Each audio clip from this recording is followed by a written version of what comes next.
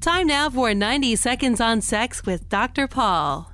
Two of the more common urban myths about sexuality that refuse to die are that men think about sex every 7 seconds, and that men think about sex way more often than women do.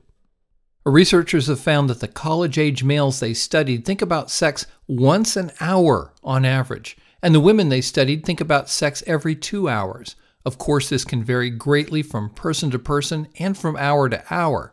Now, for me, the most interesting finding is that college students think about sleep and food as often, if not more often, than they think about sex.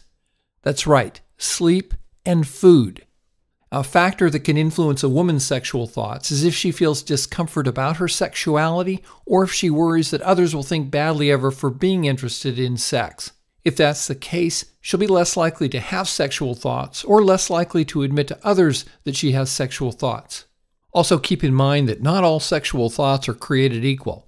They can range from a brief and fleeting stirring that lasts maybe a millisecond or so, to an elaborate sexual fantasy that can cause a tent in your pants, or wetness in a woman.